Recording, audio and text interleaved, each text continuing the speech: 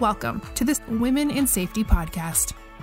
This is a show that provides a supportive space for women in safety careers. We break down the barriers and provide opportunities for growth. Make sure to hit that subscribe button to be notified of new episodes and join us. Now, here's your Women in Safety podcast host, Tamara Paris. Hi, and welcome to another amazing discussion on the Women in Safety podcast. We've got a great group of speakers joining us today, and we're going to be looking at 2001 and beyond, and how are we setting the stage for the future generations in the workplace. I've got joining me today, Tanya Hewitt, who is the founder and CEO of Beyond Safety Compliance, Kevin Whithan, who is the Senior Legal Director and Group Ethics and Compliance Director at TI Fluid Systems, and Mary Shirley, who is the Global Head of Culture and Integrity and Compliance Education at Fresenius Medical Care North America. Now let's get into the show. So welcome to the podcast. I'm very excited that we're going to be having this conversation today. Now, Tanya, this conversation was your idea. So I wanted you to kind of warm up our listeners to share what it was you wanted us to be talking about. Well, when we had started talking about this, Tamara, I think I had sent you an article on instead of wishing for normal coming out of this pandemic, let's wish for something else. And that sparked a conversation between you and I about, maybe we could look for something else, and what would that be? And I think that's a good starting point for this. Absolutely. Yeah. And so that's right. We were coming out of 2020, and for so many of us, it was very uncertain in the year. And you're right. Our discussion was we have such a opportunity right now to do a reset button and kind of create for 2021 and beyond the stage, really set the stage for the future of work generations. And I think that's so exciting in order to be in this place in history, right? Where essentially so many things are broken, we get to fix them, right? And in a new generational way. I'm very excited. And so that's why I'm thrilled that we're having this conversation. And in our discussion, we also talked about the need to consider all the stakeholders, just above just shareholders. For businesses, we were discussing to be looking at what can we be doing that's good for society, and we need to be more geared to be innovative and supportive. So I wanted to throw that out and see, what are people's thoughts? Just jump into the conversation when you have an idea. That's a great question. I think during the pandemic, there's already things been happening. We're in the pandemic, and in March, almost a year ago, can you believe that? And then a few months in, Black Lives Matter, or it wasn't really Black Lives Matter, it was the killing of George Floyd, which then reignited Black Lives Matter. I think, which then set in a train in motion a number of other things. And, corporates started coming out within days and some within weeks of, we need to do something now. This is actually bad. We're going to stand up, which I don't think I'd ever really seen before. Even with the Me Too movement, it wasn't in the same way as what happened following George Floyd's murder. And I think that's ignited conversations around many different things: systemic racism, what's a corporate's role or company's role in society now, because traditionally this is not the sort of thing that they want to get involved in. That's for governments and that's for politicians to deal with. They're in the business of doing business, and that's sort of pushing towards the full stakeholder capitalism and things like ESG as well. I don't know, what do you guys think? Yeah, I absolutely agree, Kevin. And for me, it boils down to essentially civility in the workplace. Incivility in the workplace sounds like a fluffy topic, Christine Porath has studied this, and there are, in fact, a lot of very concrete negative effects when we don't treat each other with respect, with dignity, and with care. And essentially what we see with things like Black Lives Matter is the absolute extreme. And so if we think to a core of how is it that we want to treat each other, how do we value looking after each other as human beings, then ideally we don't get to those extreme points. And so for me, it's getting to that root cause and forming a common understanding as to how we want to be and how we want to act as a workplace. And I think that feeds very nicely into what you were saying, Kevin, because that's a reputational risk issue as well, and a branding issue. And so you start bringing in various different departments that will have a vested interest. Those of us in compliance roles care about reputational interest, ethical behavior.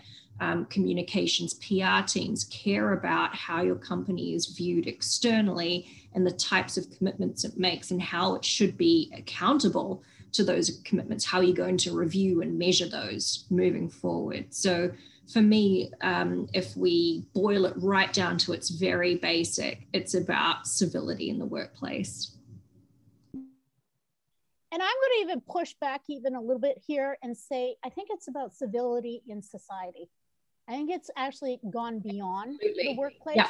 Yeah. Like we knew that people were being treated unfairly in the workplace, but marginalized individuals, in particular, individuals who had different backgrounds ethnically, we saw it. And for a lot of us, it was frustrating, but we didn't know how to speak up in the workplace, because the workplace can be actually a very disempowering place. In itself, it can be very oppressive. But now that things are happening out in our communal space, in our society, we don't feel oppressed to speak up when we really disagree with something. And so I think that in itself is unearthing that for some of us, at least me and here in Canada, when I was seeing the horrors that are going on, to want to speak out, want to have these discussions. What are other people's thoughts? I guess one thing that I might volunteer there, Tamara, is that workplaces don't have to be oppressive. Workplaces can actually be very healthy places where people do feel valued, can have their opinions and their gut feelings voiced, and not feel as though they're going to be punished for it. Furthermore, they can be places where people can actually learn and grow and develop as people. And but if we perpetuate the idea that work is just a drudgery for a paycheck, we're not going to make any progress in being able to recognize that workplaces can play a far larger role, both in our personal lives as employees and in society overall, to a greater good. So. And so are we looking here then at business ethics? Are we looking at what is guiding the principles in how companies are running their businesses? I think, to go back to what you were saying before, we're looking at what makes a good human being ethics, and then bringing that into the workforce, either as managers, as executives, as frontline staff. We all have a role to play in that. But I think most notably, of course, anyone in leadership sets the tone. So you have a higher degree of responsibility on you. And for psychological safety in the workplace, it's all about how you welcome others to function and operate around you. So I think Kevin is a fantastic example of a servant leader, excuse me, where there is an environment where people's values are taken into account. They're specifically requested. They feel like they can say something without being bidden for it, or even just punished in some kind of way because they've had the nerve to speak up. And so I think examples already exist to a certain extent, we're there with individuals, but this isn't something that we can just expect in the workplace at this point in time. Yeah, it's one of those things, like a workplace has been doing things over and over and over in a certain way.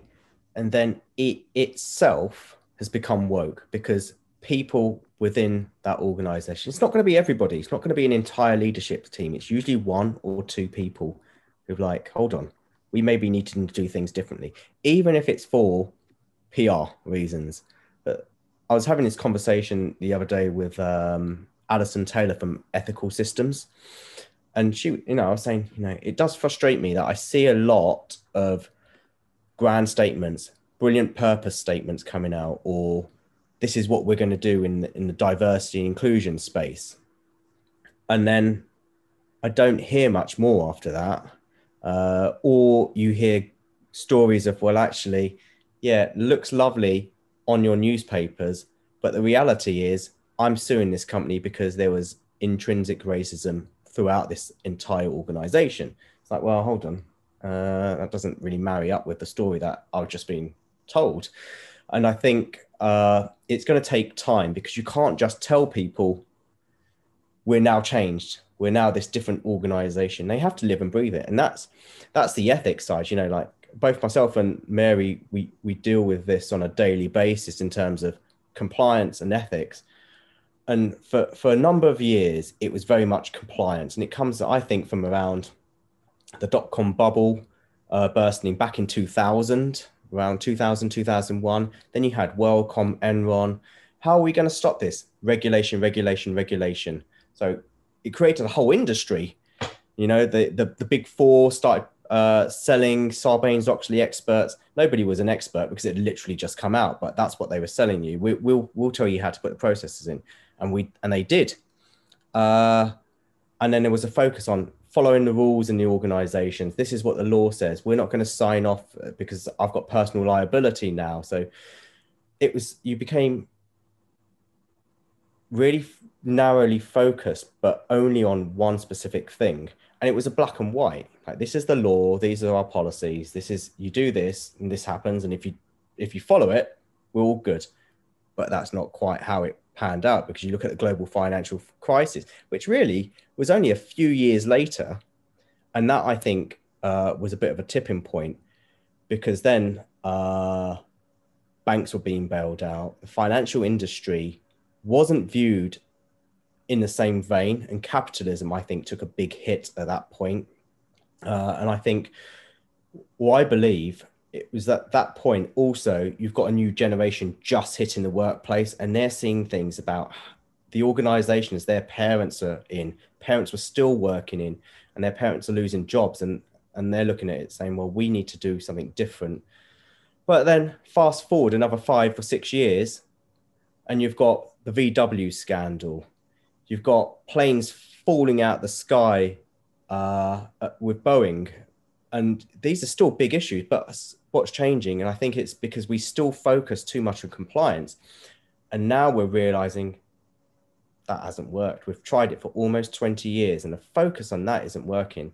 So, well, we need to be more ethical. We need to be good companies. We need to be good for the world. We need to be good for our people, but it starts internally. How are we going to do that? And it's not like business ethics hasn't been around. From what I understand, it's been taught for decades in classes and in university classes and MBA programs. So why isn't it happening? I think it's because there's that mix of what the purpose of an organization is. And, is it Milton Friedman who came out with the, it's all about the shareholder and shareholder returns. I think we're now seeing that gradual change. And actually, I'd say gradual, but I think it's an accelerating change towards a much more stakeholder-based capitalism, which therefore, to be sustainable, needs solid ethics. And that comes from, that's not a thing you can touch. It's not a rules. You can't write it down, be ethical. It's a feeling, and that comes from building trust and psychological safety. That's the key at the beginning. And so I wanted to pull Mary and Tanya into this too. What are your thoughts about what Kevin is saying? I agree. And I think part of that as well is hiring really carefully. You know, what Kevin was getting at is you can't teach people to be a good person at heart, right? You either are or you aren't for the most part. So a way in which you can do this is during the hiring process, present people with ethical dilemmas, see how they respond to them, consider their thought process, ask them to detail what's going through their mind. Because when you start off on the right foot, it's so much easier to continue on that way, right? Start as you mean to go on. And yeah, you will make mistakes, absolutely. But it is, I think, a prudent way to go about it is you think right back to where do we control who we want to work with and who is a part of our community. It's in the hiring process. And so if we use that as a gatekeeping function to find out who really does live the values that our company seeks to promote and that we say that we're going to live by day to day, we need to hire the people who can abide by those values. Absolutely, Mary. And I just to echo that, you know, Charles Schwab, when he has hired, he has gone to a restaurant and gotten there in advance and asked the server, I'm going to be meeting somebody here, please give them a different order than what they order. He's not asking for financial technical skill. He's looking for how they react. Are they going to just pretend that nothing has happened? Or are they going to blow up and you know, say how, and you know, how, what a stupid restaurant this is and all this kind of thing? All of this gives huge insight into the character of who you're going to be hiring. Furthermore, the organizational healthy companies do not treat hiring as a one-off exercise. It is not just a 2-hour, you know, okay, you're in front of this panel and we ask you questions, you answer them kind of thing. It is hiring, it is seeing the interaction outside of the workplace, in the workplace and outside of the workplace. I can remember hearing one person talk about having 7 touch points before they were hired. Those touch points included bringing his family into the office, having some people from the office go to his home. Like we're talking about hiring people, not workers.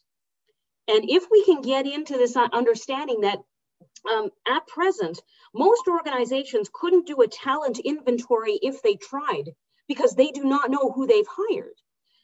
We need to change this to being able to understand who they have hired. If they do that, and they understand the capacities and the strengths in their workforce, imagine all of the challenges that that all companies undergo in their growth and development. They have a huge arsenal of talent that they otherwise would never have tapped into.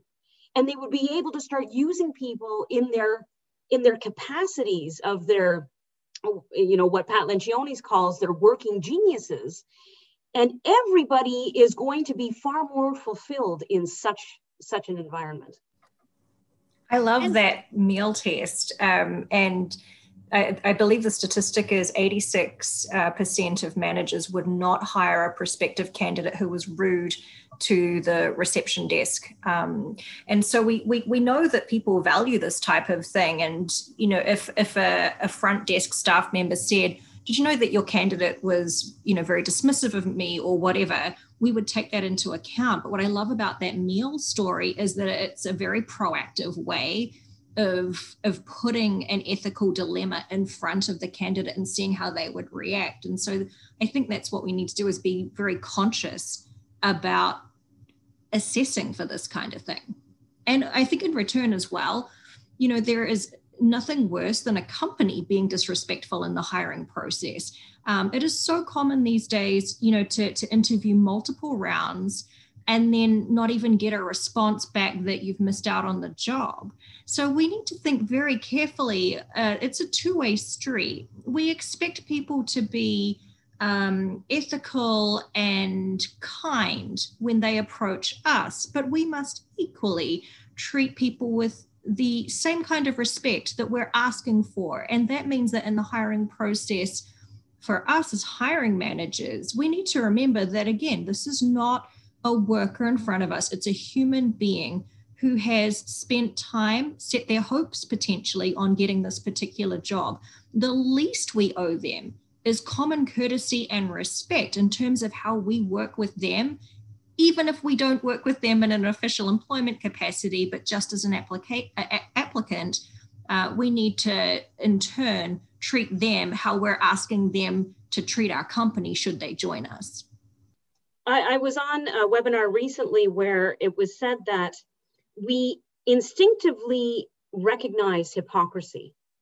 We feel it, we smell it, we actually react to it. So the more that we in our organizations realize this, that the more we espouse the do as I say, not as I do, the worse we're making things. We have to try to be more aligned with, well, these aforementioned values, which are not just written on the wall. We can't have these things as just checkbox exercises. Overall, we've become a very tell people what they want to hear, not what they need to know kind of society. And we need to break out of this. Totally agree. Yeah, I was going to say actually on that is, it's actually very deep. It goes directly to the soul of an organization, but it goes to the soul of the human being, because no matter how we fight it, we have a purpose, whatever we may not even know we have, but we do. And we have values, which sometimes we don't even recognize ourselves as these are our values, these are our belief systems.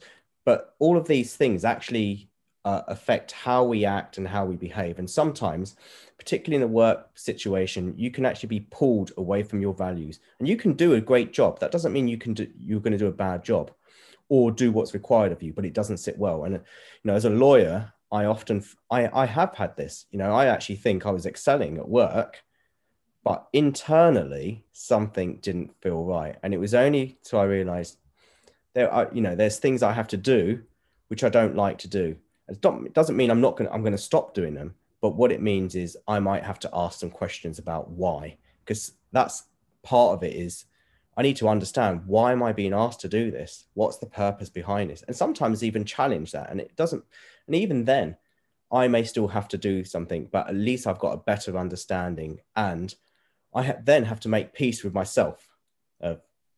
This is my job. It's not every day a beautiful weather. There are going to be days that rain, and I have to have that umbrella and know that the sun will come out again. So it's okay.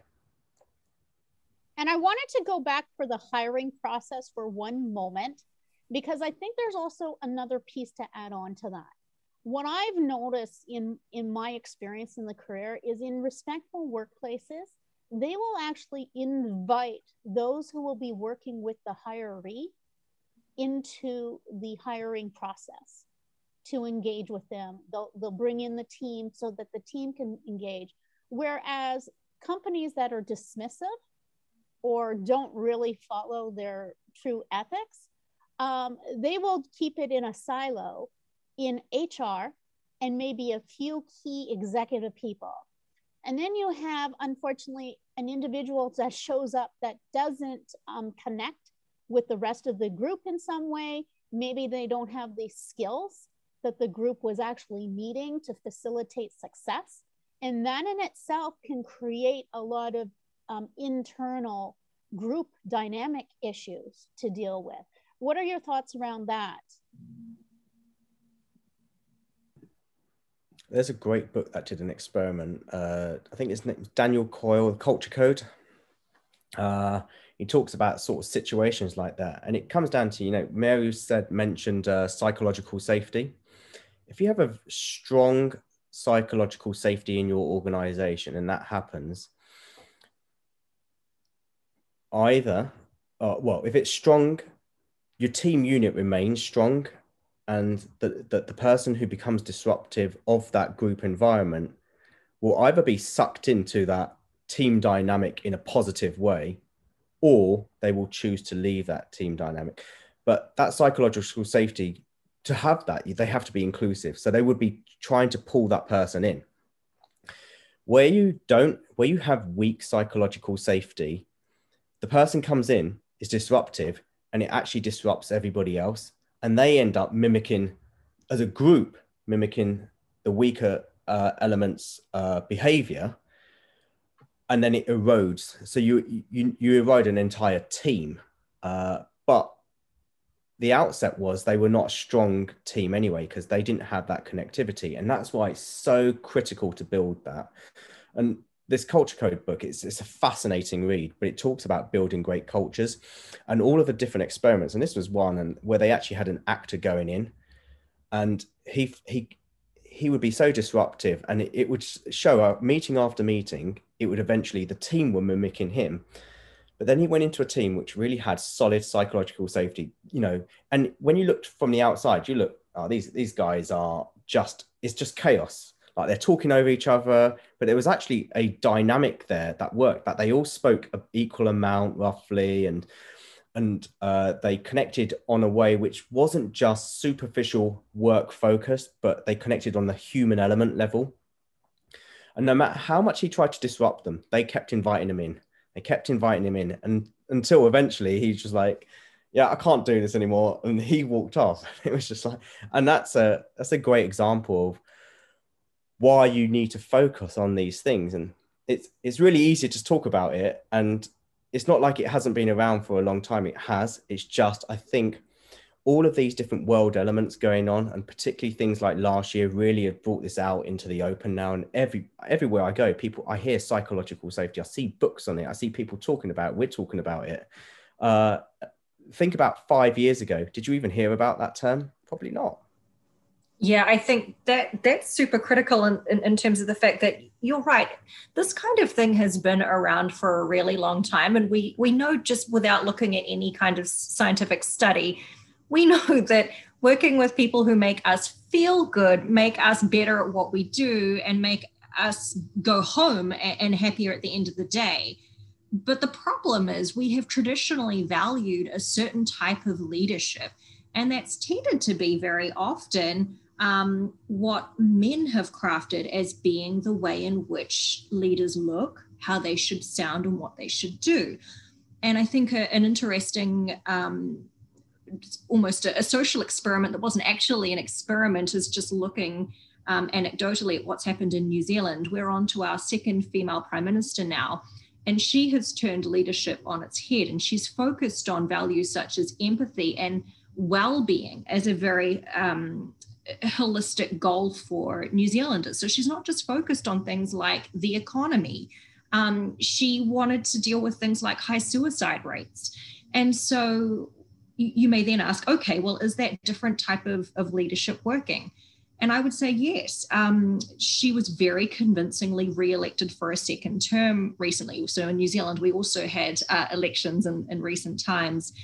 And so I think part of what the problem is that the very tried and true thing of, we do this because it's how we've always done it pertaining to leadership, has put us on this very long history of leadership being a certain way. And we've only just started to see, hang on a second, you can adjust a few things and the world does not completely fall apart. In fact, it might make us stronger, it might make us better, and we might be more successful. So I think that's a really valid point that you bring, Kevin. And it's one of the things that we see in compliance, we don't change that because it's the way we've always done it. That's very often a red flag for a compliance risk.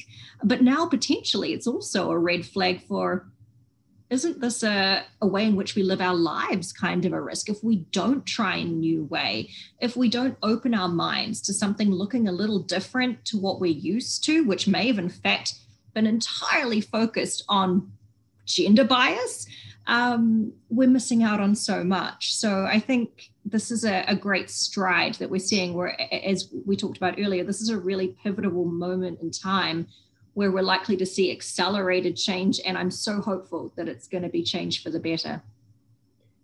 Just to echo what Mary was talking about, one of the values that a lot of this movement of hopeful for change I'm hearing over and over again is the importance of humility. So vulnerability and humility have traditionally been seen as weaknesses, but in this view, they are seen as strengths. They are seen as increased self-awareness, as C.S. Lewis had said, thinking of yourself less, not thinking less of yourself, kind of thing. So that is the understanding of humility. It is the truth of things. And the ideal team player, according to Pat Lencioni, is humble. That is the most important virtue that they have.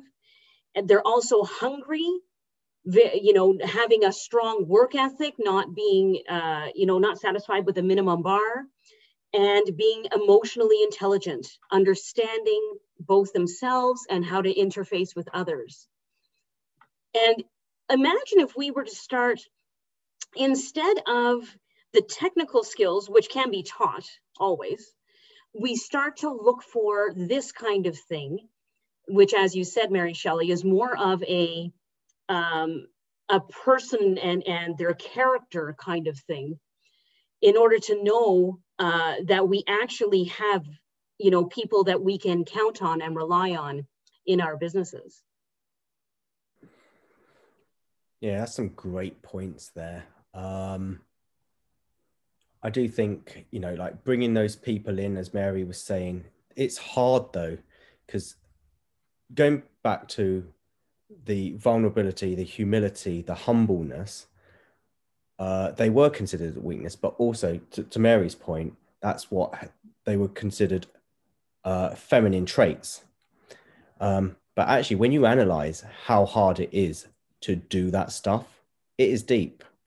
Like to self-analyze, to peel back your own layers, which to understand your purpose. And that's why I say, like, you can't just stick a mission statement out because you think you know what it is. You actually have to peel back the layers of an organization to understand what the purpose is. Don't just think you can post something out there and that's your mission. It's not. It's just like your personal purpose. Like, you have to unpick yourself, and that's hard work. And having done it, the tears flow. And I think that's a positive thing, because you're understanding yourself and you get that self-realization. So to call it a weak thing was just, it was a laziness, but it was also because it was, as you said, it was an image of men. Men are supposed to be strong. So therefore that's what a great leader is. So it is unsurprising now, I think, that we are seeing a change, because quite frankly, we have looked at a failed model, and even certain types of success, you can look at it and go, but is that truly success? I mean, what do you define success as? Like, there's so much short-termism, and yet now there's a push for, well, we need ESG. We want sustainable businesses. We don't want businesses that are going to be out of business in 15 years. We're not in it for that. And you've got a new generation of young people, and actually you'd say the millennial generation is getting into leadership now. They've taken a different view, and I believe that's a positive thing, because it's no longer if, it is just when. And companies that truly embrace that today are going to be around. They're going to be the sustainable ones. They're going to be trying, and that doesn't mean your purpose doesn't change. Like, wouldn't it be great if, in 100 years' time, somebody else is leading this podcast and they've gone, well, climate change is done. What's next? That's what we want. I want my children to go into the workplace, and diversity, equity, and inclusion isn't a selling point. It's the norm, and it should be, and that's the way it should be. That point on weakness as well. I think you really only have to worry about showing a weakness or admitting to an area of deficiency if you have nothing else to offer. Because if you have a track record of accomplishments in so many other different areas, and you're like, yeah, this is what I'm great at, and you've seen me be great at that. I'm not great at this and I'm working on it, or I'd love for someone to help me on it. That's just one thing, or, it's a relatively small portion of you. So being humble about what you're good at, and recognizing and being open about what you're not strong at.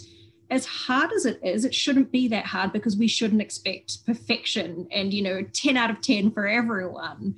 And so I think you really only have to worry about jumping into that exercise and diving deep, as Kevin mentioned, peeling back those layers, if you have nothing to offer. And I don't think we can say that about anyone. So don't be afraid. Dive right in.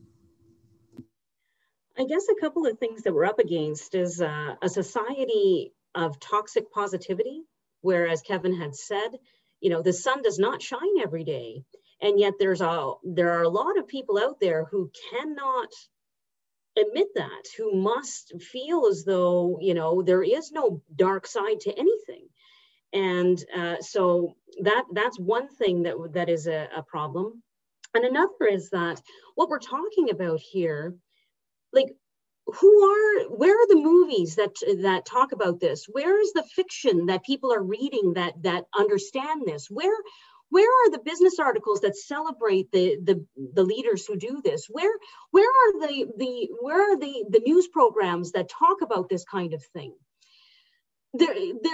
All of the movies and the fiction and things that I can think of go in the opposite direction.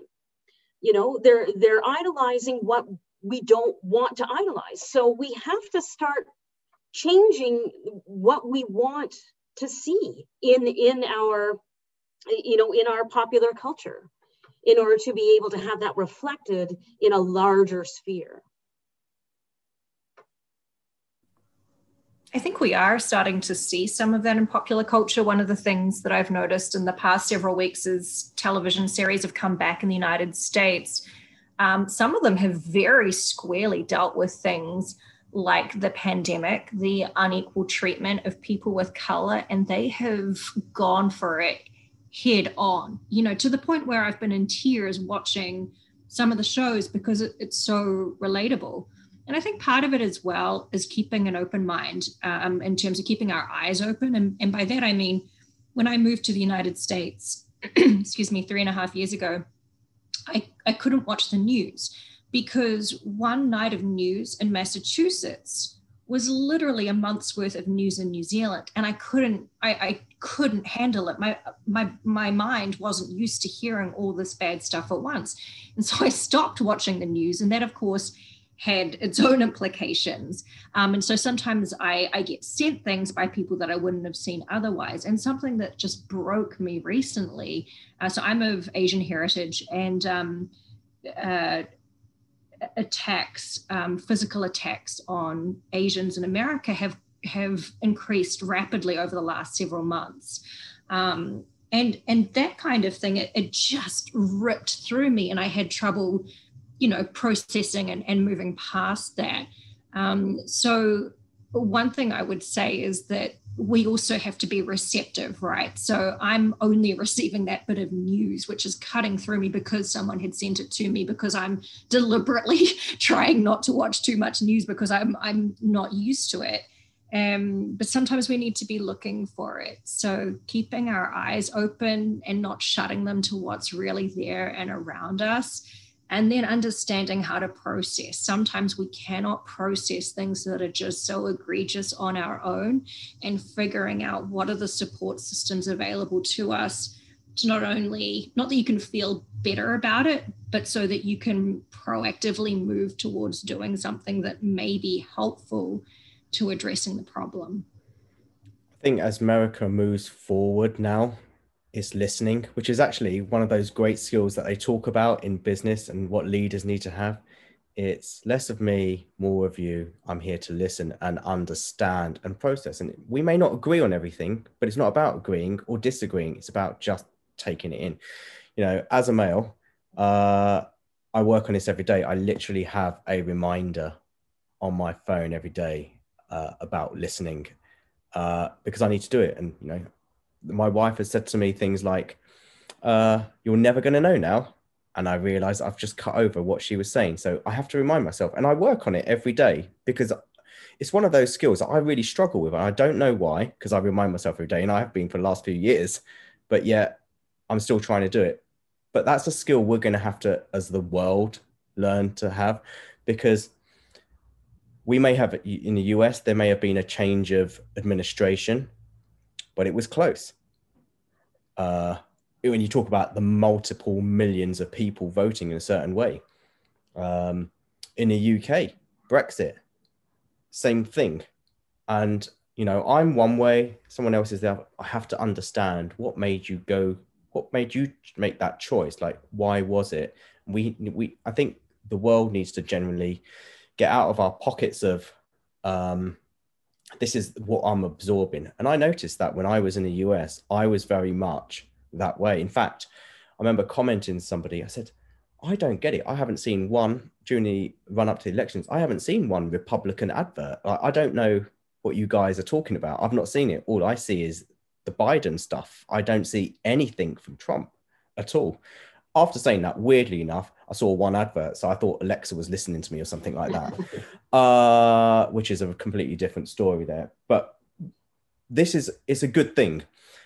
We need to listen to people, but as leaders, that's a good thing to be doing. I think it goes back to that human and empathy. It feeds into that. You can't be empathetic if you don't listen. Yeah, I think it's that consultation aspect as well that Tamara was getting at the beginning when talking about how if you're hiring someone new for a team, it's really helpful to get key stakeholders involved in that process. So listening is so critical to the wider consultation process. And I think that's critical to psychological safety. I guess one thing that I just want to add to this discussion is a bias that we need to start recognizing it more and more in these types of discussions. We have a negative bias. We tend to be attracted to the bad things. And of course, this has, lots of evolutionary justification. There's lots of, evidence that this was very helpful. But we're now in a lifestyle that doesn't need that negative bias nearly to the extent that we needed it before. The media is quite good at being able to recognize this. As you said, Mary, the news has exploited this for years. If we only get good news and things that work and things that are, things that are good in society, we're more likely to shut off the television than we are if they are showing how dysfunctional we are and how, the bad things and the plane crashes and things. So that's something that we have to recognize about ourselves, that, if we can try to suppress the desire for the gore and the negativity, we might start to appreciate not toxic positivity, but goodness in the world. So I might just be weird, but I follow a page on Facebook called Wholesome Meets the Internet, and it's full of feel-good stories. So that kind of thing makes me happy. I don't know if I'm an outlier in that respect, but what you said I thought was really interesting, Tanya, because I was just listening to one of Adam Grant's podcasts. I think it was one with Simon Sinek.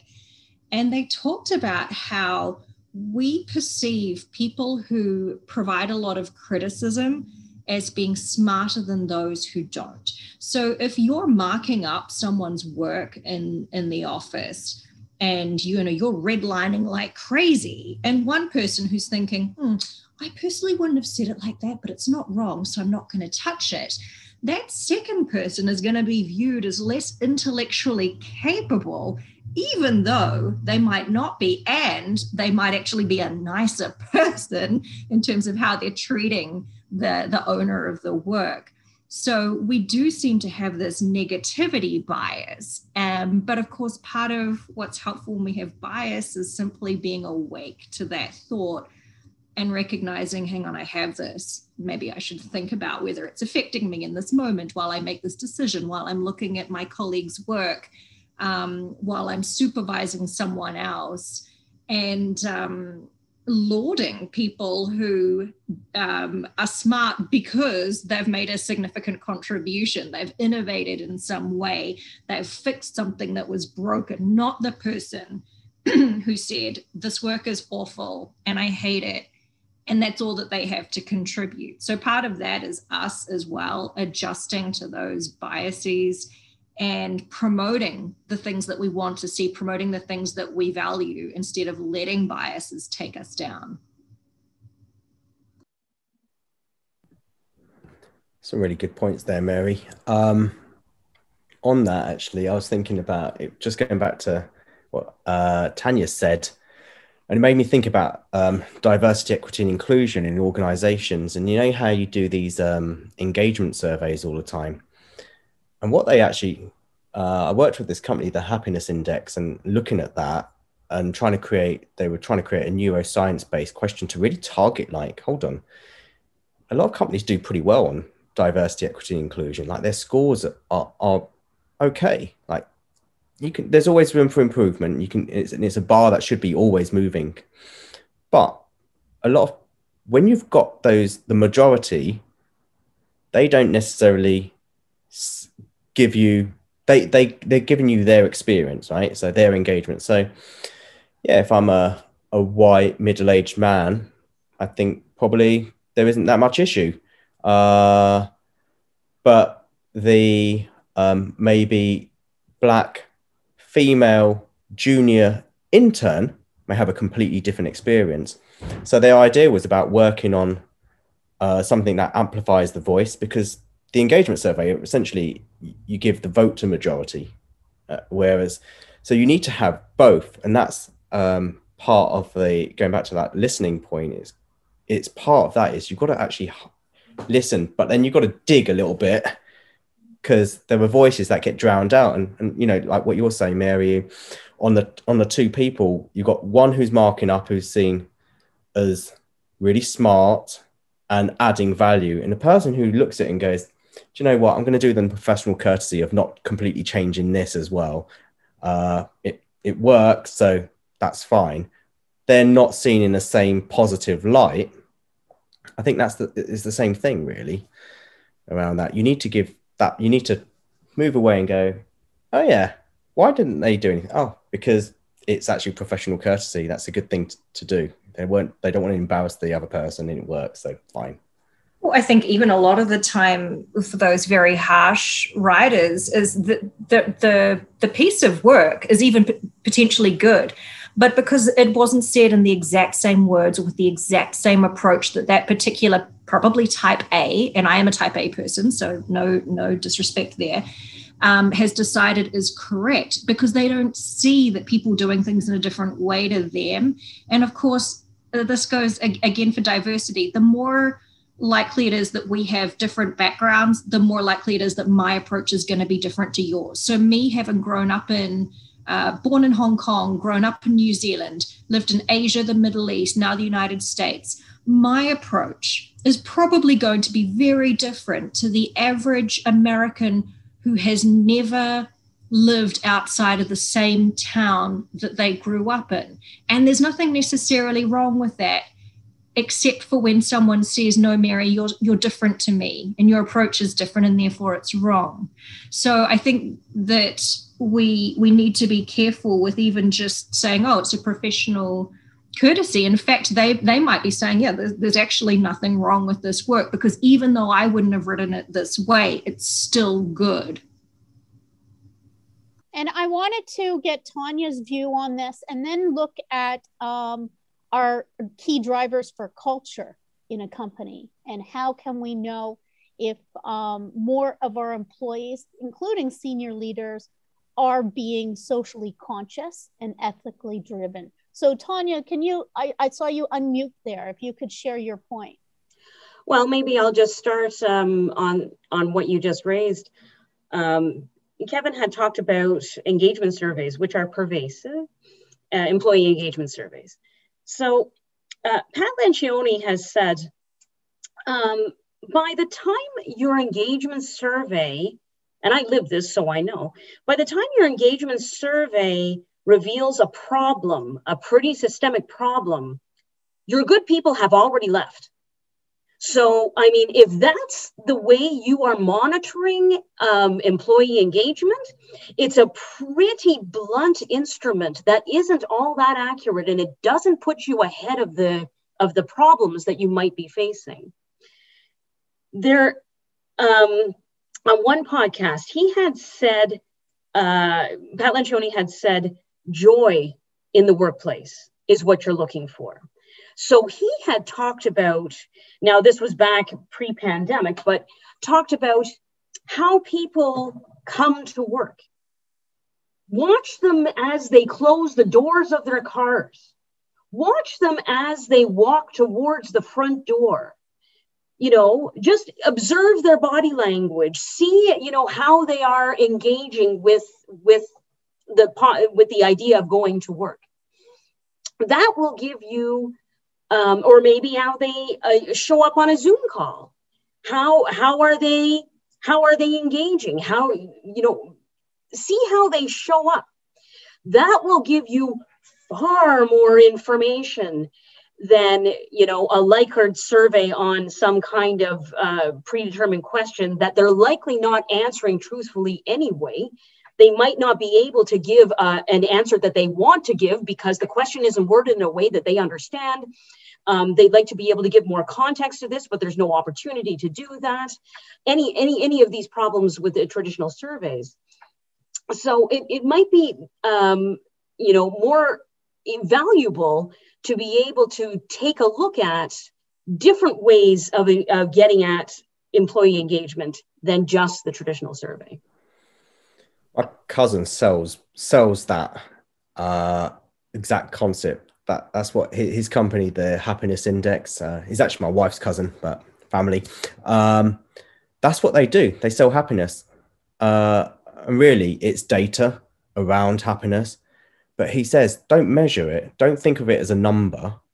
Think of it as your weather forecast. Now, is this telling you something that you need to make changes? Because you're not happy, as I said, the whole day, every day, all the time.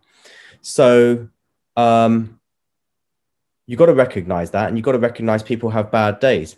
But overall, our job as leaders is to ensure that they're happy, because if they're coming to work engaged, they're in the flow, they're actually productive, they're doing a lot.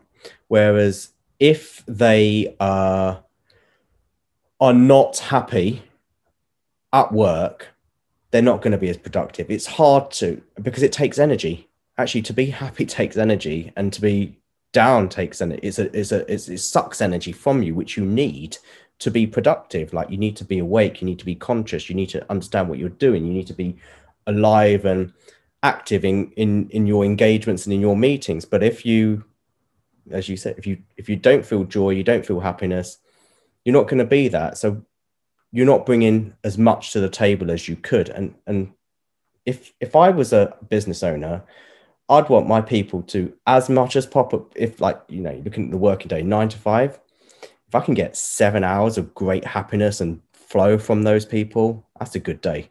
That's not a bad day. And if I can get more because they're so in the flow, even better. So why not focus on that then? Yeah, I use surveys in the same way. I think they're definitely worthwhile and a help for the company as a whole. But for me as an individual manager, I want a greater steer. And so one of the things that I did at the end of the year last year was I gifted my team a copy of a book that I'd published. I thought that's kind of a lame gift, so I wanted to give them a little bit more on top. And so I wrote each one an end of year greeting, and in it I said, these are the things that I love about working with you. And I gave them what I perceived as their strengths and what really they do that lifts me up.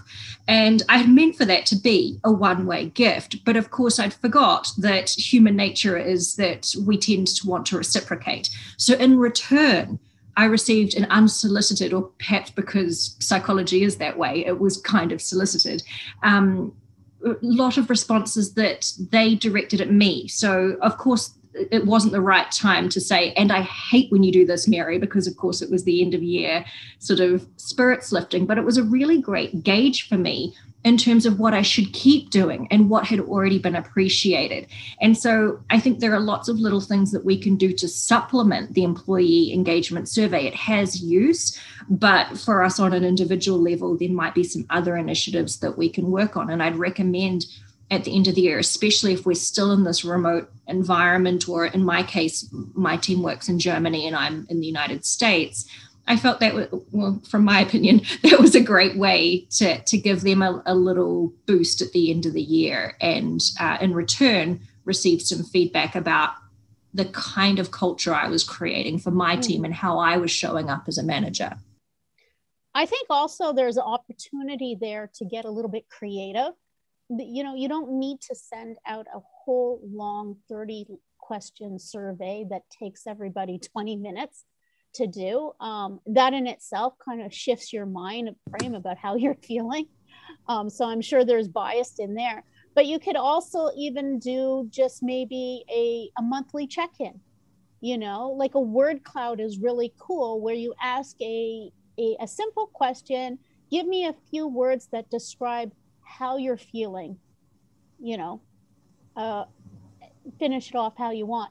And then you can even see visually a word cloud about what's coming out. And then you can even use that in discussions, right? And then everybody kind of sees that their contribution was there. And it's not done in a way where senior management can pick through comments and try to dissect who said what. Because I had that happen, where a manager sat with me for 20 minutes because he was convinced I had made a comment, which I hadn't even made. But it made me feel as an employee like, wow, this is supposed to be anonymous. Why are we spending 20 minutes with everybody's replies and you're pointing to one and you're going through this? So you have to be careful with those tools too, right? Because it's a double-edged sword. Now, I know we don't have much time left, but I did want to open it up and see, do you have any final thoughts that you wanted to share with our listeners? I just echo what you mentioned there. We deployed that as part of our compliance week. So using a two-way feedback mechanism and things like a word cloud. So in person, getting people to pop up on a whiteboard. What word do you think of when you hear the word compliance? Because of course, we always want to be presenting ourselves as being a protector, an advocate, a true business partner, not the policeman who always says no. So that what they put up was a good gauge for us. Asking, what do you want more compliance training on? But when you make it part of compliance week and that, you know, they're doing it to get involved in the activities, win prizes, play games, I believe that the feedback is more candid than in potentially a survey when they're consciously thinking about, oh, if I write this, is anyone going to see it? They're like, I just want to participate in this Jeopardy quiz. And so I love the idea of making it creative and remembering data analytics that we use to improve ourselves doesn't have to be quantitative that we get from financial data. It can be qualitative. What people think of us, their opinions and their experiences, that is valuable to helping us shape the workplace that we want to have moving forward. Just following on from that, I would say changing cultures, if that's what you want to do. Remember, you may not be there at the end of that journey, because it is a journey. But it's about getting started, like things like DE&I, things like even adding the humanness back into leadership and into organizations, focusing on people. And then, you know, if you've been working for 30 years and 20 years of that as a leader, doing a certain thing a certain way, it's going to be hard to be told, maybe we need to change and flip it completely. So it's sometimes going to be a step-by-step process, and if you're in organizations that aren't as receptive to these, but you recognize it, you can build it. And okay, it's not going to affect the overall organizational culture, but you'll create a climate of positivity, engagement, and ultimately your little pod will do well. Just to wrap up both of those comments, I think we undervalue qualitative information. I think stories have such power I mean, we've been, as a human species, we've been using stories for forever to communicate, and we've devalued that recently, especially in our business circles. We need to start appreciating stories are very communicative. Stories from our workforces can be very communicative as well. So we have to start appreciating the stories. Gary Wong and Nipun Anand are, that's what they're doing right now. And leadership, that if we can start to recognize that responsibility-centered leadership as opposed to reward-centered leadership is the way that we need to start moving.